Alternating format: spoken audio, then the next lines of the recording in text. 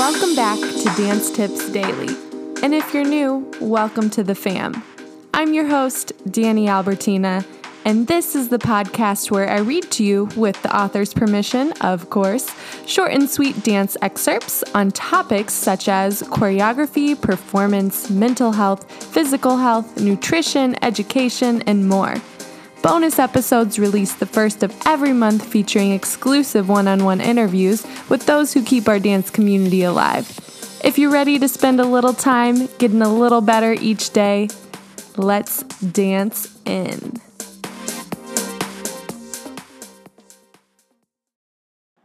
This is episode number 307 featuring differentdrummerdance.com, branding for naming your dance classes. It's June 3rd, 2021, and we have a Teacher Tip Thursday here for you at Dance Tips Daily.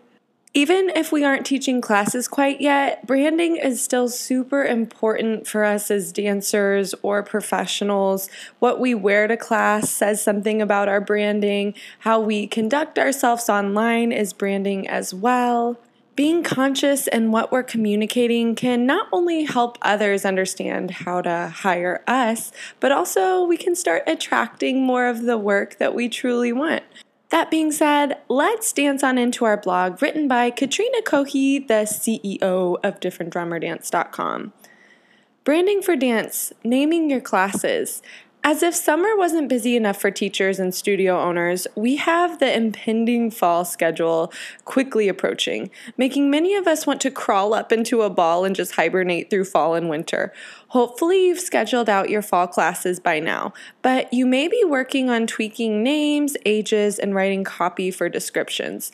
This can be many a teacher's worst nightmare, but fear not, because today I'm sharing a little branding 101 to help you solve the puzzle of what exactly to name your awesome offerings.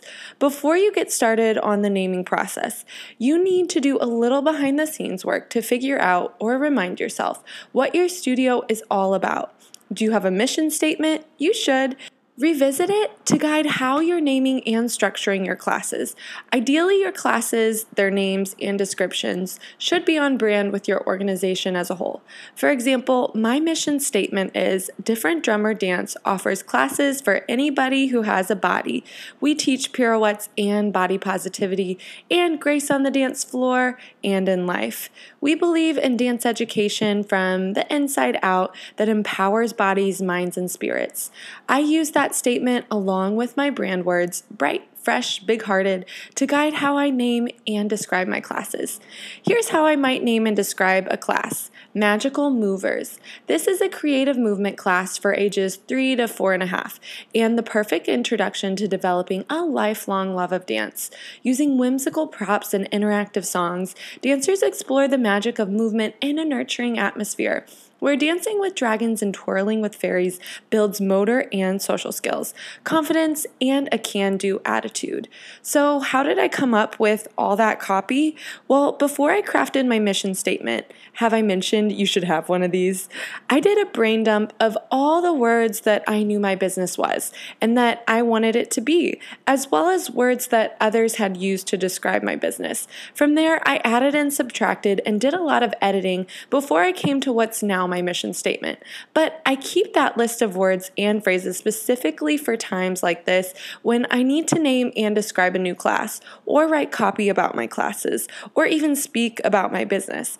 Having a list of words you can pull from that already jive with the energy and focus of your business will make it so much easier when it comes to things like naming your classes. Now, it's your turn. Download your free copy of this worksheet that lays out all the info and gets you clear on the right words to use for naming and describing your classes. Thanks so much to Katrina Cohe for giving us permission to share her awesome blog with you all today.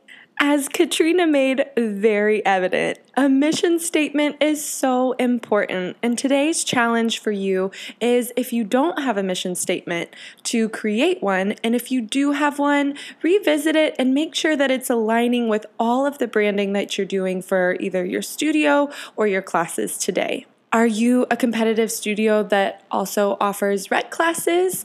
Are you multifaceted and offering different genres of dance? Do you have kids or adults?